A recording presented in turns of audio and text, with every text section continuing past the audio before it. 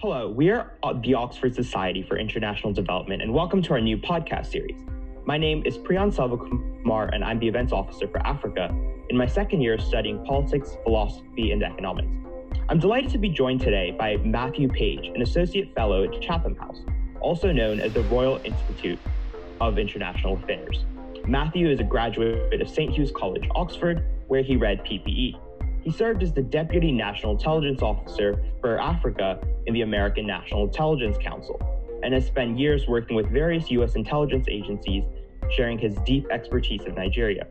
He now conducts research and works for various think tanks, including the Center for Democracy and Development in Abuja and the Carnegie Endowment for International Peace.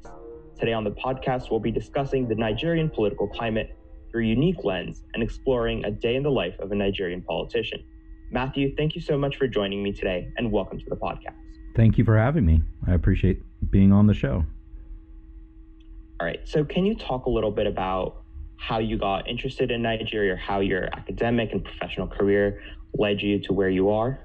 Sure. Well, as you mentioned in your introduction, I studied PPE at St. Hugh's, and afterwards went to King's College London, where I got a master's in war studies.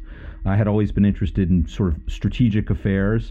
I focused more on the politics side of my PPE degree, and also took a few papers on ethics. And so it was a natural fit to sort of look at the issues of conflict and conflict resolution. And the time I finished at university, it was sort of 2000. So this was just in the run-up to, September 11th, 2001. The world was sort of, ironically, in a similar position to where it was now, in the sense that the focus then was great power competition, especially between the U.S. and China. And so at King's, I focused on naval strategy, naval warfare in the Eastern Pacific, in the Western Pacific, I should say, the East China Sea. And so after I finished up my program at King's, I applied for jobs all over the place, like every good university graduate does. I was looking for sort of to get my foot in the door somewhere, and use the expertise and the know-how that I felt like I had gotten at King's, and was finally picked up by the Marine Corps, the U.S. Marine Corps, their intelligence support organization. And when I arrived on my first day, I thought, well, I have this background in East Asia, conflict and warfare. And when I showed up on my first day, you know how it is. They said, well, we have a gap on West Africa, and so you need to do that. And I said, well, I wrote my master's thesis on diesel-electric submarine warfare, and I don't see a submarine, anywhere to be found in this region. But like with anything, I mean, you adapt. If you're intellectually curious, you sort of get into a subject pretty quickly, and that's how I found West Africa. So within the space of a year, I knew that this was really a fascinating, complex, understudied, underappreciated area of the world. I started in 2003, and for those of you that may know, that was sort of at the tail end of fighting in Sierra Leone, which British troops were involved in. It was the Liberian Civil War. U.S. Marines were actually, deploying to Liberia at that time, and I was providing intelligence support to them. So it was a fascinating time to be working on those issues. But over time, it became obvious, right, that Nigeria is kind of the elephant in the room when it comes to working on West Africa. As many of your listeners will know, Nigeria is the most populous country in Africa. It is on track to being the third most populous country in the world by 2050. It's the largest, economy. And back then, it was a major oil exporter to Western countries, particularly the United States. That is less so now. Many of its oil exports go towards Asia, but at the time it was very strategically important to the United States for that reason. So that began my career in the intelligence community, which started, like I said, in 2003 or thereabouts, and and lasted until 2016 when I relocated to the UK and sort of joined the think tank world, working at Chatham House and for the Carnegie Endowment for International Peace, Right. you mentioned. But like with all kind of careers, mine was sort of moved around a bit. So in the intelligence community, I, as you mentioned, went to the National Intelligence Council, which, for folks that don't know, that sort of coordinates and oversees intelligence community level analysis on issues around the intelligence community. So they produce what are called, amongst other things, the National Intelligence Estimates, which are sort of the intelligence community consensus on big issues of the day. And those tend to be headline making. People will remember their sort of, big documents on, Russian interference in elections or the Iran nuclear program. When the intelligence community comes together sort of with one voice, those are coordinated and facilitated and sort of published by the National Intelligence Council. And then, I went to the Defense Intelligence Agency. Again, always kind of at this point, I was really focused on Nigeria. I was sort of developing expertise, and so went to the Defense Intelligence Agency, and then finally ended up at the State Department and their sort of small intelligence office, which their bureau, which again was great because it was almost like coming back to Oxford. It was sort of a small, a bit of an ivory tower type of existence. There were 10 of us. I was probably the only person in the office without a PhD.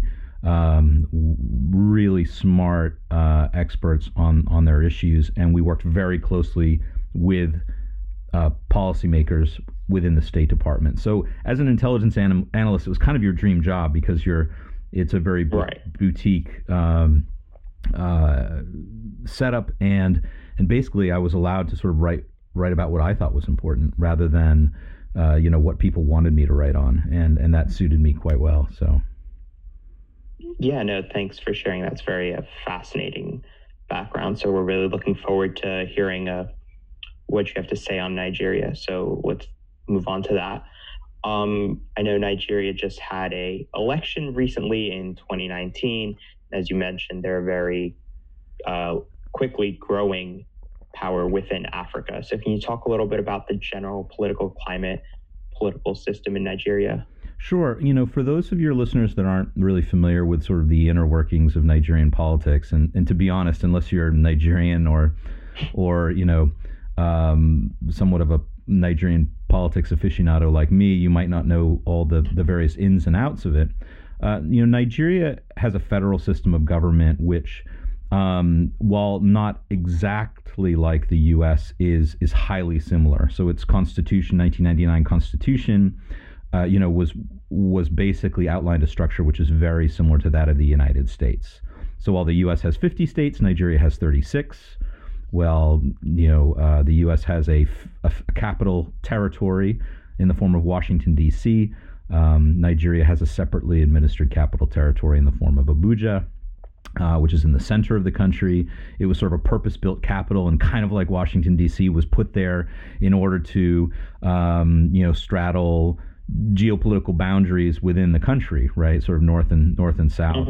Mm-hmm. And that was certainly the same in the case of Washington, D.C., and also places like Brazil or Canberra in Australia. These purposely sited capitals where geography and the ability to expand and build new government ministries and lay out new street maps and so forth played a part as well. So, below that, Nigeria is divided into 774 local government areas, which, notionally are there to provide sort of basic services to the population. It elects a president, very powerful president, every 4 years. And also every 4 years, it elects a Senate, senators. 3 from each state, there are only 2 from each American state, but Nigerians one up to them, and right. Why settle for only 2 when you can have 3?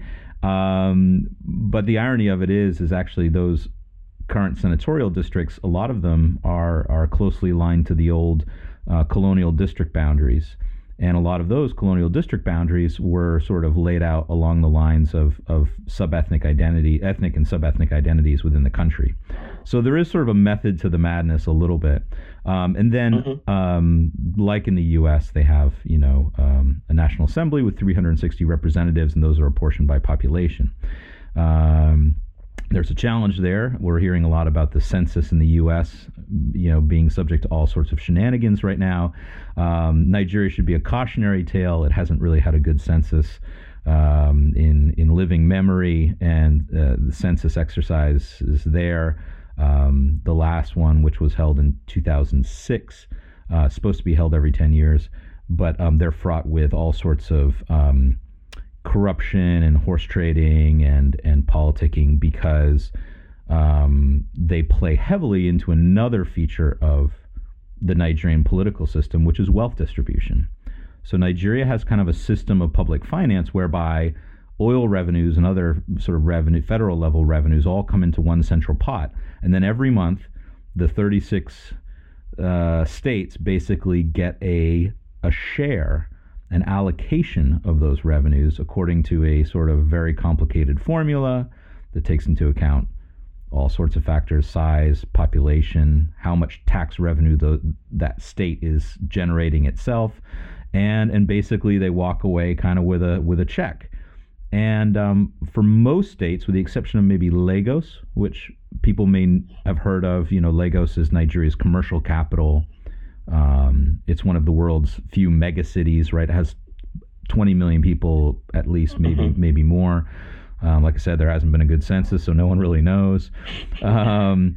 It's Lagos kind of does generate a lot of its own revenue internally, doesn't rely on these sort of checks cut from the from the federal government every month. But what this means is that Nigerian public finances are, obviously subject to the sort of ups and downs of the economy, like any country's public finances are, but it's compounded by the federal government's dependence on oil revenues and petroleum, and all the different forms, gas revenues for for public funding. And so when oil prices go down, there's an immediate sort of panic and tightening of the public purse in Nigeria. And what it's also meant is that over the years, right, Nigeria has succumbed to, what people refer to as Dutch disease, right? Overdependence on a single commodity, in the case of Nigeria, petroleum, this sort of boom bust cycle. So when times are good and oil prices are high, like they were sort of in, the 2010 to maybe 2014 timeframe, Nigerian politicians sort of spend like drunken sailors. And when the belt tightens, oil prices crash like they did sort of in the wake of the 2008 financial meltdown, or in the wake of the coronavirus crisis. Nigerian politicians often sort of borrow hand over fist in order to basically, keep their sort of trickle down system solvent until the next boom comes along. The problem has been is there hasn't really been much of a boom again since 2014. I mean, oil prices have kind of wavered right between middling to poor, and so Nigeria, both at the federal and state level, has dipped deeper and deeper into debt. So that's sort of the broad, like almost like how at the sort of 50,000 meter level does the Nigerian state work. But of course, when it comes to sort of the personal side of things, right, the power players, there's a whole nother complex set of layers. So as you mentioned, in 2019, Nigeria had a presidential election in which former military ruler Muhammadu Buhari was reelected. He had been elected in 2015 in a fairly historic election where an incumbent, Goodluck Jonathan, lost. Largely based on the fact that he had actually underperformed, both in a sort of governing sense and also in a political sense, because he had mismanaged his party to the degree that large parts of it sort of split off and went into opposition, and that ultimately is what tipped the balance against him. Nigerian Nigeria has two main political parties. The All Progressives Congress, which right now is the ruling party, and the opposition party, the People's Democratic Party, which had been in power from 1999 to 2015. So basically, the period after the end of military rule. For folks who don't know, Nigeria, from independence in 1960 until 1999, most of that period was spent under military rule. And there were sort of some democratic transitions, several which sort of didn't last very long. And really since 1999, right, the country has had the longest period of democracy, and we can probably use that in like inverted quotation marks, right? Because it's really, right. Nigeria's had some okay elections and some really poor and heavily rigged elections. 2007 really being the sort of where Nigeria hit bottom in terms of its democracy, and unfortunately, when it comes to Nigeria's democratic trajectory, we're sort of in a bit of a downswing right now. Again, Nigerian elections are trending negatively in terms of their freeness and fairness and how violent and legitimate or illegitimate that they seem on the surface. Right. Would you say the transition of power from Goodluck Jonathan's party to Buhari was a fairly peaceful and smooth transition of power, or how did the dynamics of that play out? Yeah, that's a really good question. I mean, yes, it was, and in a way, looking at sub-Saharan Africa's democratic trajectory, right, writ large, Nigeria's 2015 election, was a sort of a hopeful moment. Like I said, I view it in terms of the fact that in the run-up to the election, large chunks of the ruling party joined the opposition, and then, that opposition party became the ruling party. So the thing to remember about Nigerian political parties is that they don't really have any ideological basis.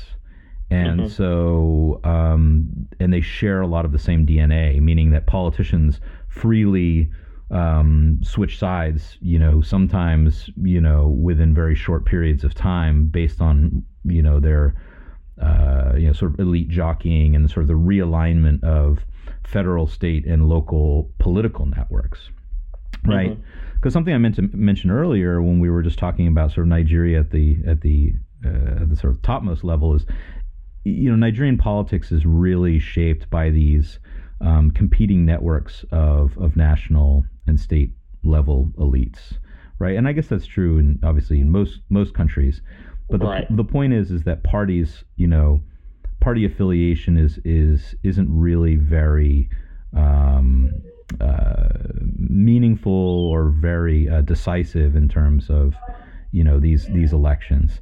And so that, however, as you mentioned, kind of mitigates against a lot of violence, right? I mean, between parties. I mean, there's a lot of violence around election time, but when politicians are on the losing side in an election, their first thought is not, oh, how do I create chaos and havoc and prevent the new government from governing, as in many other countries, or how to be an effective opposition. Their first inclination is, how do I join the sort of winning side? How do I get back into power? How do I get back on this gravy train that I've inadvertently fallen off of?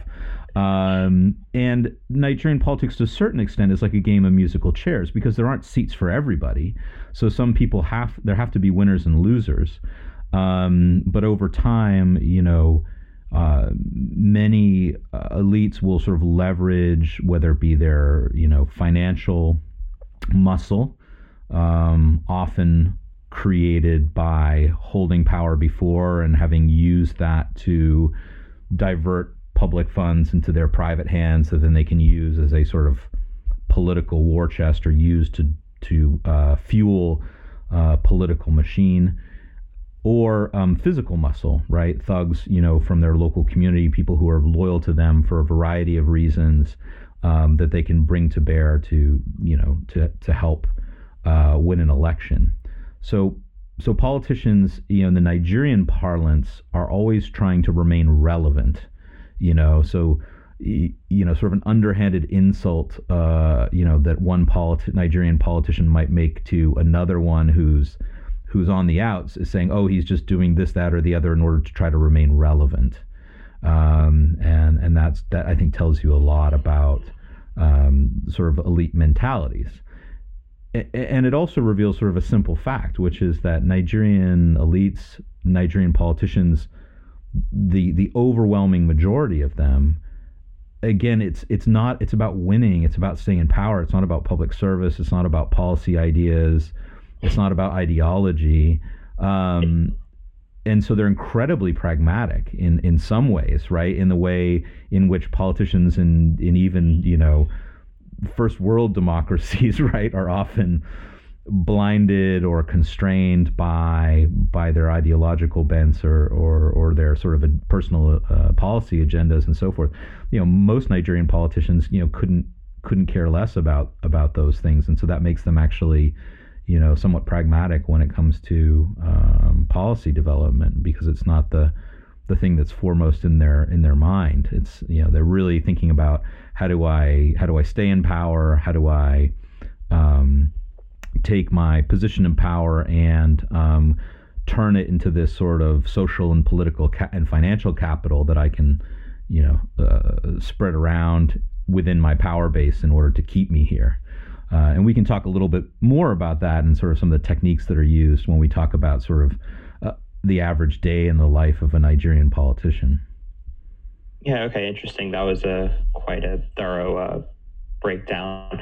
I just wanted to go back to something you said a little bit earlier about violence during election times. Can you elaborate a bit more on what form this violence takes, what the purpose is? You said blackmailing people into voting a certain way, is just inciting people to riot, or can you just elaborate and touch on the violence? Sure. Well, it sort of stems from sort of a basic principle, I guess, of in any electoral democracy, right? Which is that you want to run up the vote where your base is, and you want to suppress the vote in an opponent's, base.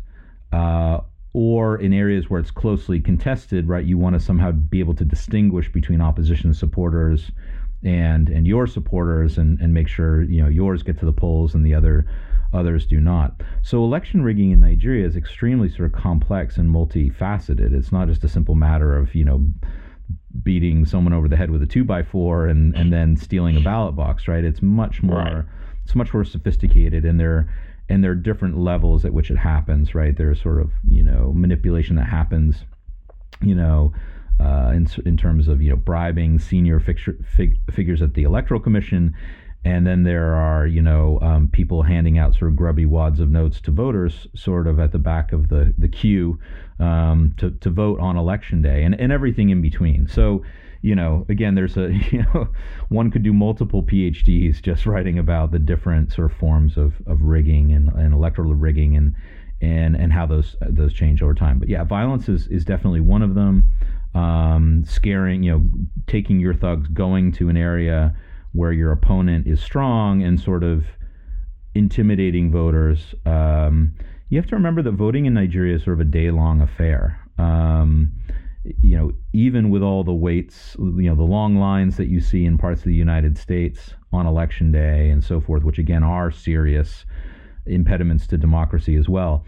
But Nigerians are used to sort of queuing half a day or a whole day in order to vote, because the process is very sort of laborious and deliberately made difficult and very procedural. So many Nigerians, let's face it, everyday Nigerians sort of live subsistence existences. They can't take a day off from working or farming or trading or whatever they're doing to sort of stand in a queue. So often politicians sort of incentivize this, in various ways, and we can talk about that, sort of what in Nigerian political parlance is called, handing out stomach infrastructure. Nigerian politicians joke that their constituents want infrastructure, but what they really want is stomach infrastructure. So bags of rice, donations of food, money in order to vote for them around election time. And so those are the things that incentivize voters and get them to come out to the poll. And then likewise, violence, both in terms of violence against voters, assassinating or injuring or intimidating your opponents. That definitely happens. That happens sort of often in the advance well into the run up to election day and also in the aftermath. And then the most important thing, which I haven't really mentioned, is how for the ruling party, whether it be at the state or federal level, because remember, obviously the federal government is controlled by one party at a time, but the different states of Nigeria, right, some of them are controlled by the ruling party and some of them are controlled by the opposition party. And even though the military and police are federally controlled, if you are the military or police commander in a particular state, let's say a state that's controlled by the opposition party, you sort of have already developed a fairly, cordial, cooperative, mutually beneficial relationship, often where, significant amounts of money are changing hands with the state governor. And so although you are sort of nominally beholden to the federal government and the ruling party at that level, you also are sometimes willing to look the other way or do favors for your state governor with whom you've developed a close relationship, and other state and local level figures that you may be involved with.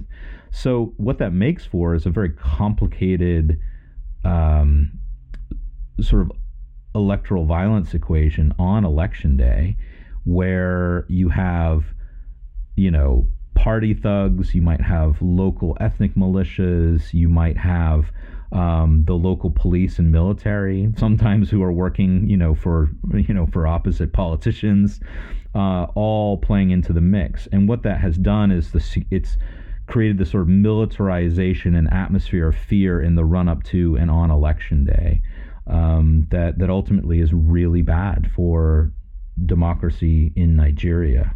And that equation, that situation has not really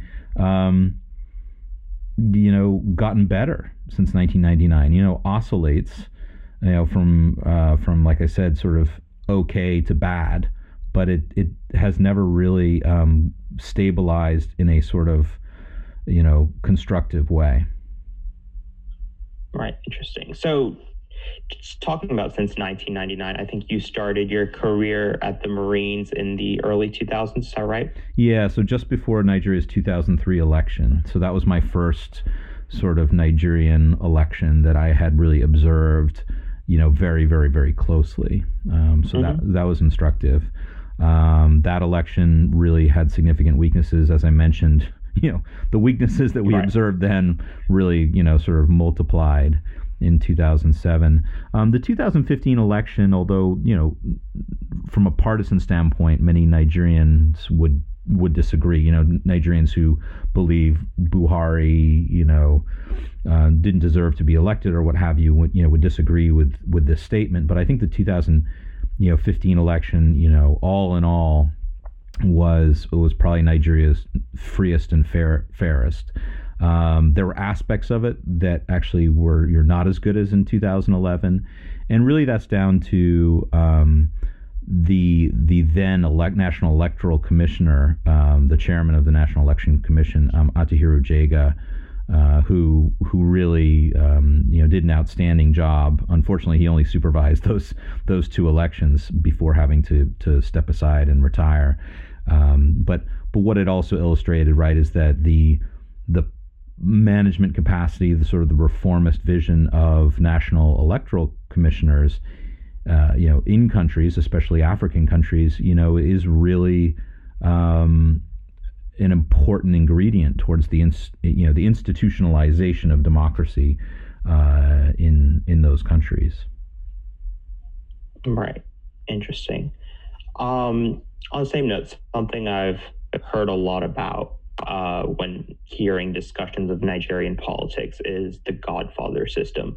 So do you think you can talk a little bit more about what that is and how that works? Sure. Godfatherism. Yeah. It's sort of, it conjures up images of, the Godfather movies, right? And it's actually not that, it's actually not that far off. I mean, I think it would be amazing if someday someone remade a film, the Godfather films using Nigerian actors in a Nigerian context. Maybe that's like a good Netflix, idea.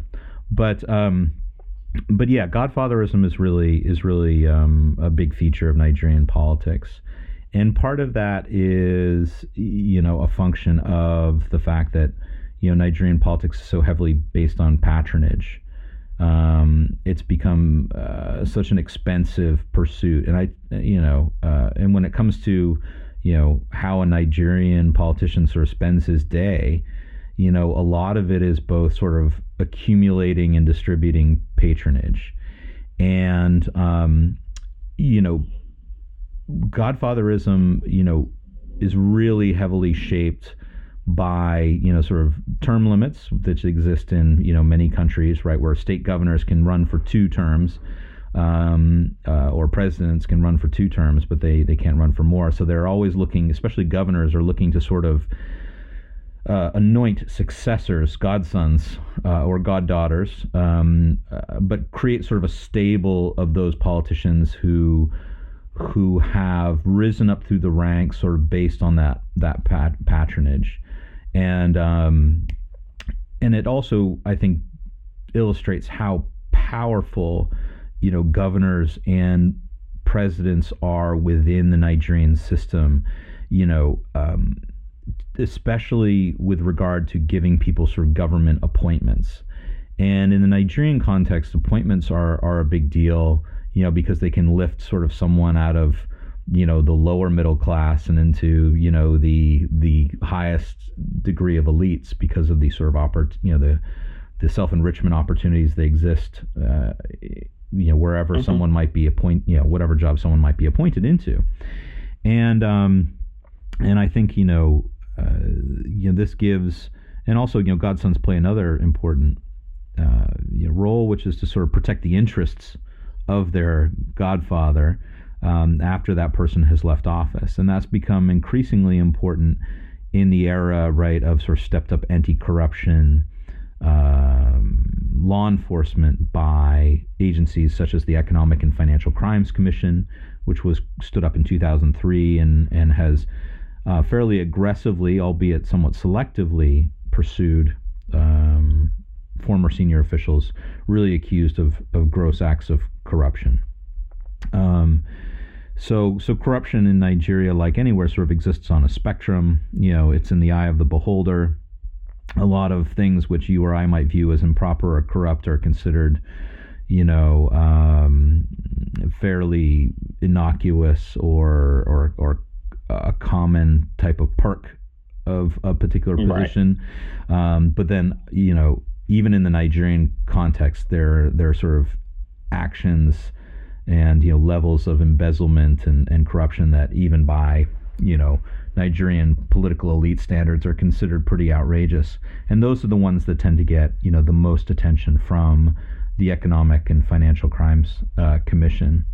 So yeah, Godfatherism is a really strong feature of the Nigerian political system, and I think a good way to think of it is that it's taking place sort of not only at the federal level, but at the state and local level as well, where people are seeking to create what they call political structures, these sort of like machines reminiscent of sort of New York in the 19th century, right, that are going to turn out votes, that are going to provide, where you have sort of a slate of loyalists who you can bring into government with you, who are going to be incredibly grateful for you having provided them those opportunities, and also who may be generating wealth on your behalf, whether it through directly stealing or sort of providing lucrative contracts to your cronies and so forth. And unfortunately, Nigeria, that's how the Nigerian system just runs. There's really that political culture is so deeply embedded that it's been very hard to reform or shake loose. And to be honest, that type of reform really starts at the top. And I think people looked to President Buhari, going back to your question about sort of that election in 2015 and his reelection in 2019. Buhari's sort of big element of his platform in coming to power in that election was that he was going to sort of shake up the system. He was going to, it wasn't going to be business as usual. His anti-corruption zeal was going to sort of clean out the sort of the stables, as it were. And I think Nigerians broadly have been really disappointed in the sense that, once he got into power, he saw it more as sort of crossing a finish line than bursting out of starting gates. And a lot of that had to do with his poor health, but a lot of it just really had to do with the fact that he felt he had been, unfairly kicked out of office back in 1985, when, as a military ruler, he was thrown out by a coup by one of his comrades, General Babangida at the time. And he saw this as sort of like, returning to power and finishing out a time in office that was rightfully his. And unfortunately, he just hasn't delivered for Nigerians, either sort of, economically, or in terms of changing the political culture, or in terms of things like security in the country, which is really, really poor and has been, getting progressively worse over his tenure. Got it. Briefly, before we move on to the day in the life of a Nigerian politician section, I noticed you mentioned goddaughters as well as godsons. So is there substantial female representation within Nigerian politics, or is it mostly a male-dominated arena? That's a great question, and it's one that is really important to highlight and discuss, because Nigerian, women, as sort of, looking across at the national level, are actually really critical to, success in the Nigerian political context. So, Market Women's Association, women voters all across the country really propel some of these politicians into power through their organizing capability and their sort of importance at the grassroots level. The really sad, or really kind of confusing thing is that the higher up the Nigerian political hierarchy you look, the fewer and fewer women are there. And what we're seeing now is, I think we've reached sort of a historical low in terms of female representation in the national legislature.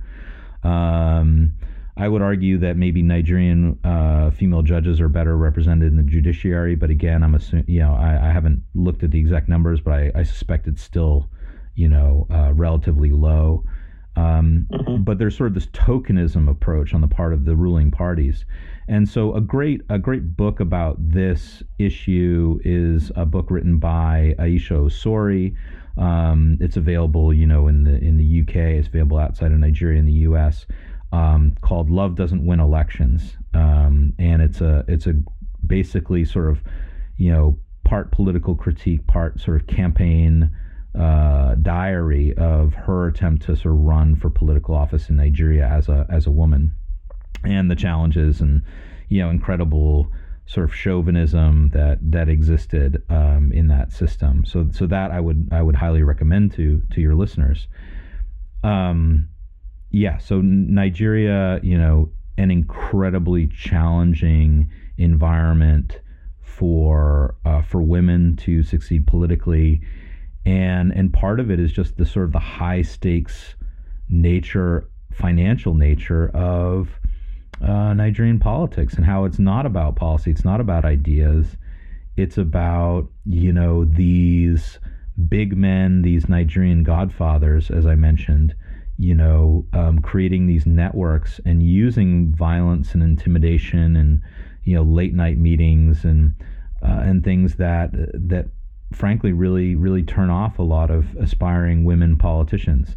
So in my book, Nigeria, What Everyone Needs to Know, I have a chapter on women in politics, and I sort of discuss these issues and look at some of the archetypes of women in Nigerian politics, sort of their, the ones that you do see tend to be these incredibly, brave sort of trailblazers, but also women who have strong connections to sort of political dynasties. So, for example, Obasanjo's daughter, or the former Senate President Bukola Saraki, his sister.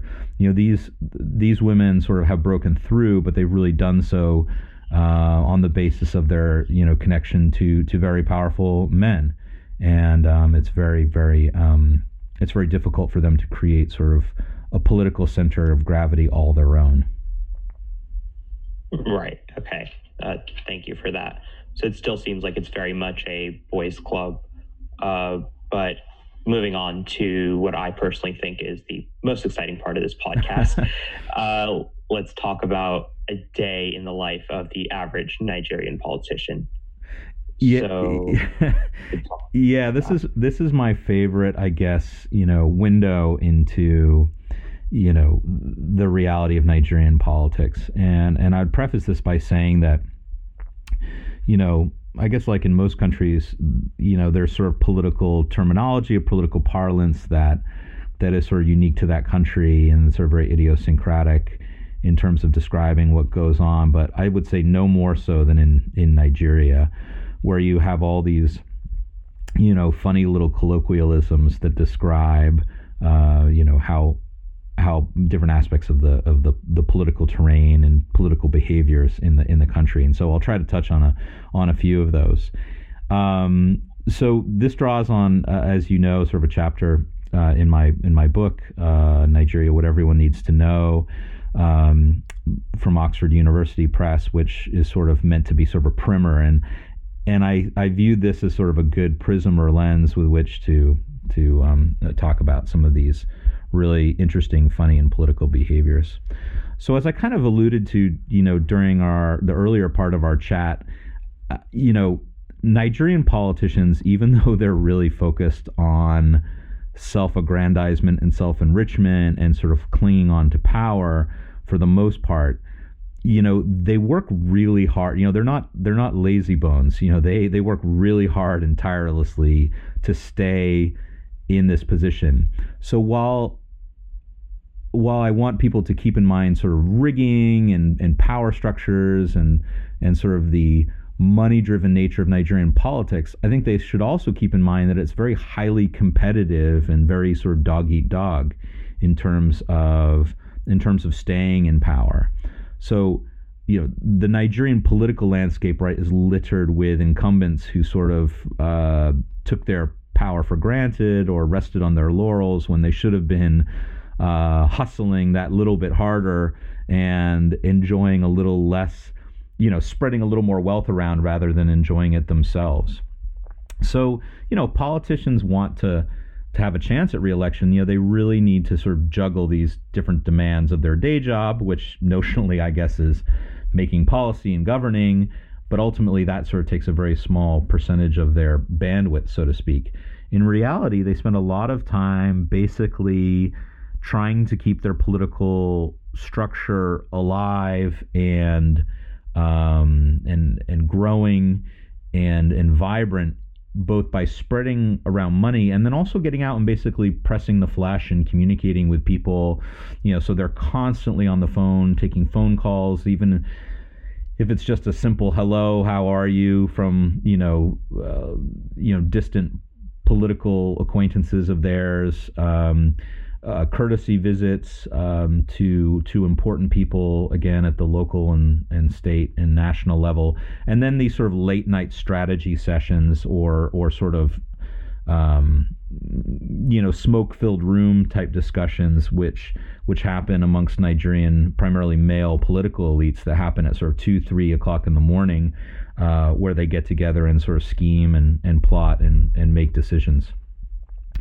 So, unless Nigerian politicians are delivering a steady stream of public goods in this way, or spreading around private patronage, whether it be paying for their constituents' school fees, dishing out wedding gifts, paying people's medical bills, or delivering that stomach infrastructure that I described to voters.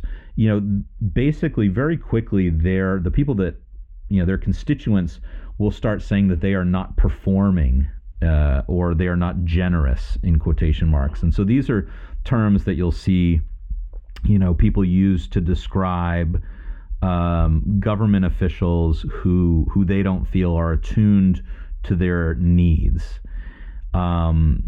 There's a critique that constituents will make about their officials who sort of have forgotten them or ignored them, saying that they're Abuja politicians, right? In other words, they hang out in the Capitol and don't come home. Whereas a compliment is saying someone is a grassroots politician, someone who comes home and, kind of has gifts to hand out, or maybe is providing jobs in government to the local, graduates and people from the local area.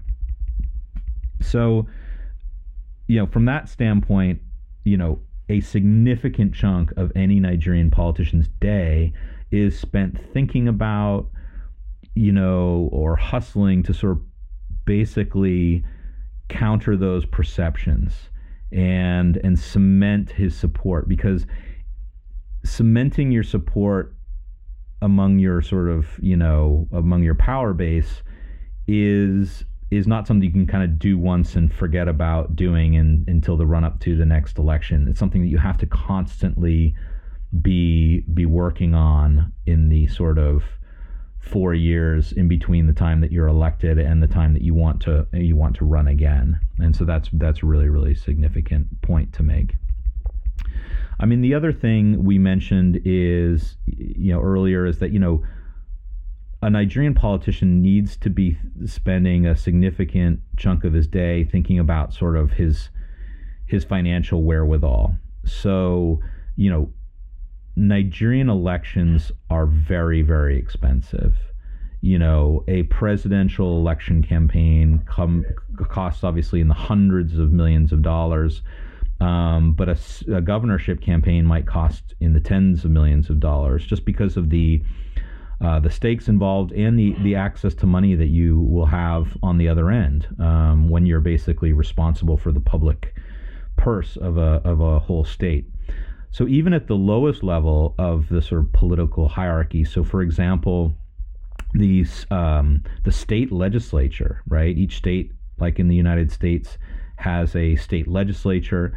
In Nigeria, you could spend, $40,000, $50,000, $100,000, depending on where you are, running for one of those sort of state House of Assembly seats. So for the average, candidate, average person coming into that situation, wanting to run for office, you have to have significant financial resources behind you, not just to sort of spend on your campaign, but also, basically kick back to whatever political party that you are affiliated with, because they're going to demand sort of significant amounts of money from you as a candidate in order to sort of run under their banner. So unlike in, the US, for example, right, where politicians and political parties sort of fundraise from a much wider swath of businesses and individuals, and obviously wealthy individuals, in Nigeria, really fundraising, the vast majority of funds are raised from, mysterious sources, shall we say, right? Candidates will claim to be self-funding themselves, right, with their own money. So there's a lot of, I guess, like cognitive dissonance or, what have you, about the source of this wealth. So again, day in the life of a Nigerian politician, you need to really be thinking about how you're obtaining this money, what your revenue streams are, licit and illicit, potentially. And also, this is where godfatherism comes in, because godfathers are a significant source of finance for political campaigns as are government contractors and so forth, who will then expect repayment either directly in cash or in the form of, patronage opportunities, appointments to what are considered, quote, juicy positions. So that's a great Nigerian political word. You'll see, political commentators referring to certain committee chairmanships in the National Assembly as juicy, committees, committee chairman, and that refers basically, in not so veiled code, to the self-enrichment opportunities that those committee chairmanships offer those individuals. Like I said, the financial considerations are key. So once you're elected as a Nigerian politician, there is an enormous demand signal coming from your supporters, your constituents, the people within your political structure to reward them for their support. So I think it's really important for everyone to realize, just, when you think about Nigerian politics, you think, oh, these politicians are just sort of corrupt. They're up there, sort of with their hands in the cookie jar, so to speak, stealing for themselves. But in reality, and that to a certain extent is true. But what is also true is there's a significant amount of demand-driven corruption. So again, people feeling and putting pressure on their elected officials or appointees from their area to say, hey, you're in government now, it's your turn to eat, so to speak.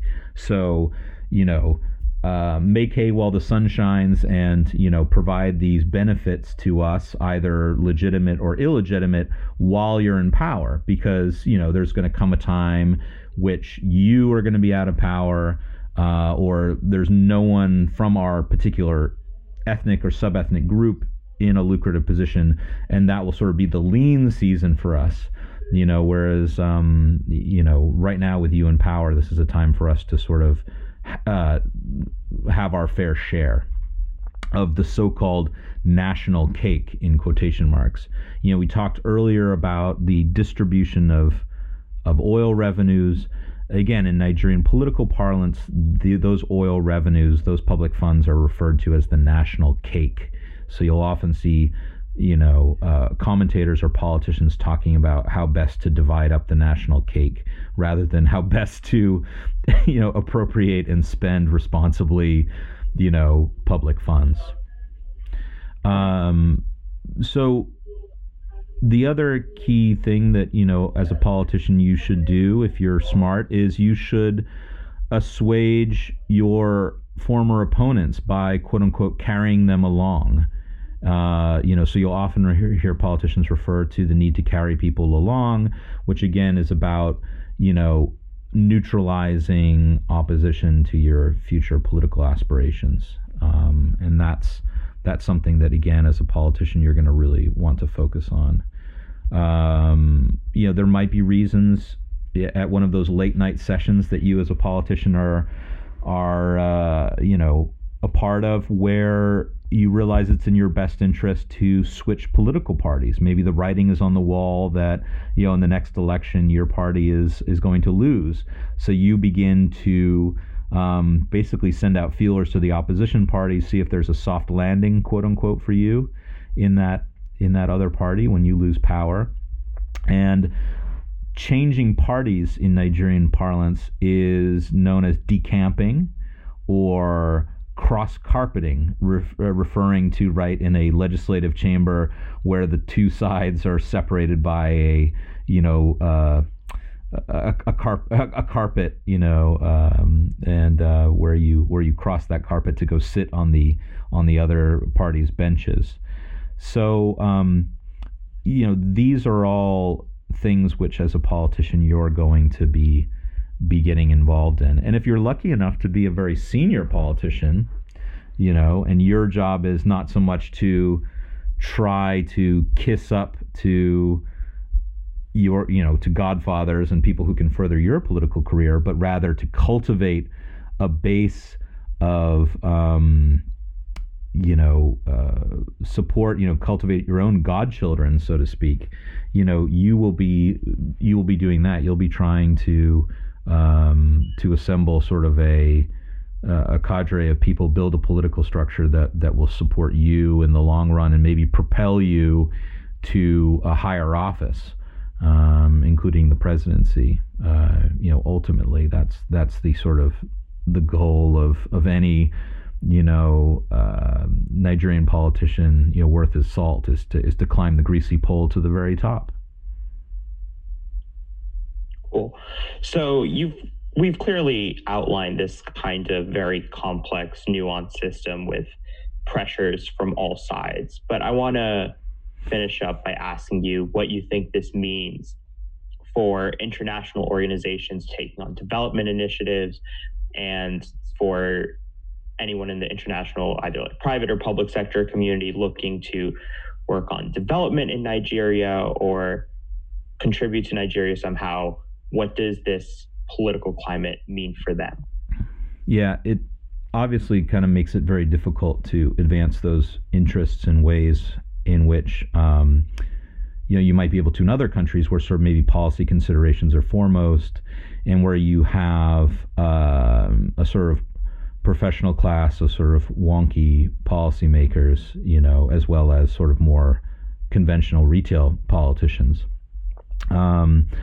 Like I said, there are pluses and minuses. It is extraordinarily difficult for the international community to engage in Nigeria. Nigeria is such an important country, and it has cordial relationships with U.S. and U.K. policymakers. There's huge Nigerian diasporas in the U.S. and U.K., and Nigeria maintains productive, diplomatic relations with a lot of countries, including within Africa. But there's also a strong sense amongst Nigerian policymakers and leaders that there's sort of a Nigerian way of doing things, and that they shouldn't be dictated to by other countries. So when it comes to and there are a lot of really good examples that are sort of evident recently. International criticism about Nigeria's human rights record, for example, or about the way in which it conducts elections. International misgivings about the way sort of Nigeria's protectionist economic policies. The fact that it's for many months now has closed its borders to sort of regional trade. There are a lot of different issues that the international community has tried to engage with Nigeria on, and for the most part, it's not met with a lot of traction. And and there are obviously a variety of reasons for that, not least of which is the political culture, but also some very sort of outdated and what you could call almost like antediluvian sort of mindset about economic, macroeconomic management and fiscal and monetary policy, which are really, really problematic. So in many ways, Nigeria is a really good case study of how not to run a country effectively, and how to sort of get the least bang for your buck in terms of infrastructure development and so forth. But there are also areas where international policymakers, especially on things like environmental issues, where they do get some traction with Nigerian policymakers. Unfortunately, a lot of it is sort of personality dependent, and you may have a good minister in a particular portfolio that becomes sort of the darling of the international community or the business community, in the terms that they find that person's competent and easy to work with and so forth. And then, as in, many countries, that individual isn't going to be on that portfolio forever. And so the time in which it takes to really sort of realize gains is longer than often these individuals stay in those public offices. So part of the thing, part of what I do now as a fellow at Chatham House, or at the Carnegie Endowment, is very similar to what I did in government, which was to try to essentially, advise and counsel policymakers on how best to go about this. And unfortunately, there are no real easy answers. And I think that, part of that is a reflection of the fact that, Nigeria is sort of its own political ecosystem. It's sort of its own center of gravity in the international space. We talked about sort of the superlatives which apply to Nigeria in terms of it being the largest economy in Africa and its demographic trajectories, which are all very, very, significant. And I think my sort of final pitch, right, to your listeners who may not necessarily have Nigeria on their radar every day of the week is to put it there, because it's going to be in our lifetimes, increasingly central in international narratives. May not be central in a good way, in that, we may still be talking about the challenges that face Nigeria, in 20, 30, 40, 50 years. But the thing we can't lose sight of is that, Nigeria has enormous potential, human economic potential. The Nigerian diaspora is already, doing incredible things, and so are, Nigerians, in Nigeria. But there are also these, incredibly big obstacles that the country will need to overcome. And right now, I think, we all need to understand them better in order to see how those can be surmounted. Well, thank you so much for joining us, Matthew. I know that was a very insightful discussion for me, and I'm sure many of our listeners also gained a great deal from that. It was a pleasure to hear from you. Well, thanks for having me on. It's great to be reconnected to Oxford in such a constructive way. So thank you. Of course. Thank you to all those tuning in. And for anyone interested in learning more, Matthew's book, Nigeria, What Everyone Needs to Know, was published by the Oxford University Press in 2018. And he also suggests a reissued classic, Democracy and Prebendal Politics in Nigeria, by Richard A. Joseph, which was published in 1987 and reprinted in 2014. Well, that's all for today. Once again, thank you so much for tuning in, and we really hope you'll join us next week.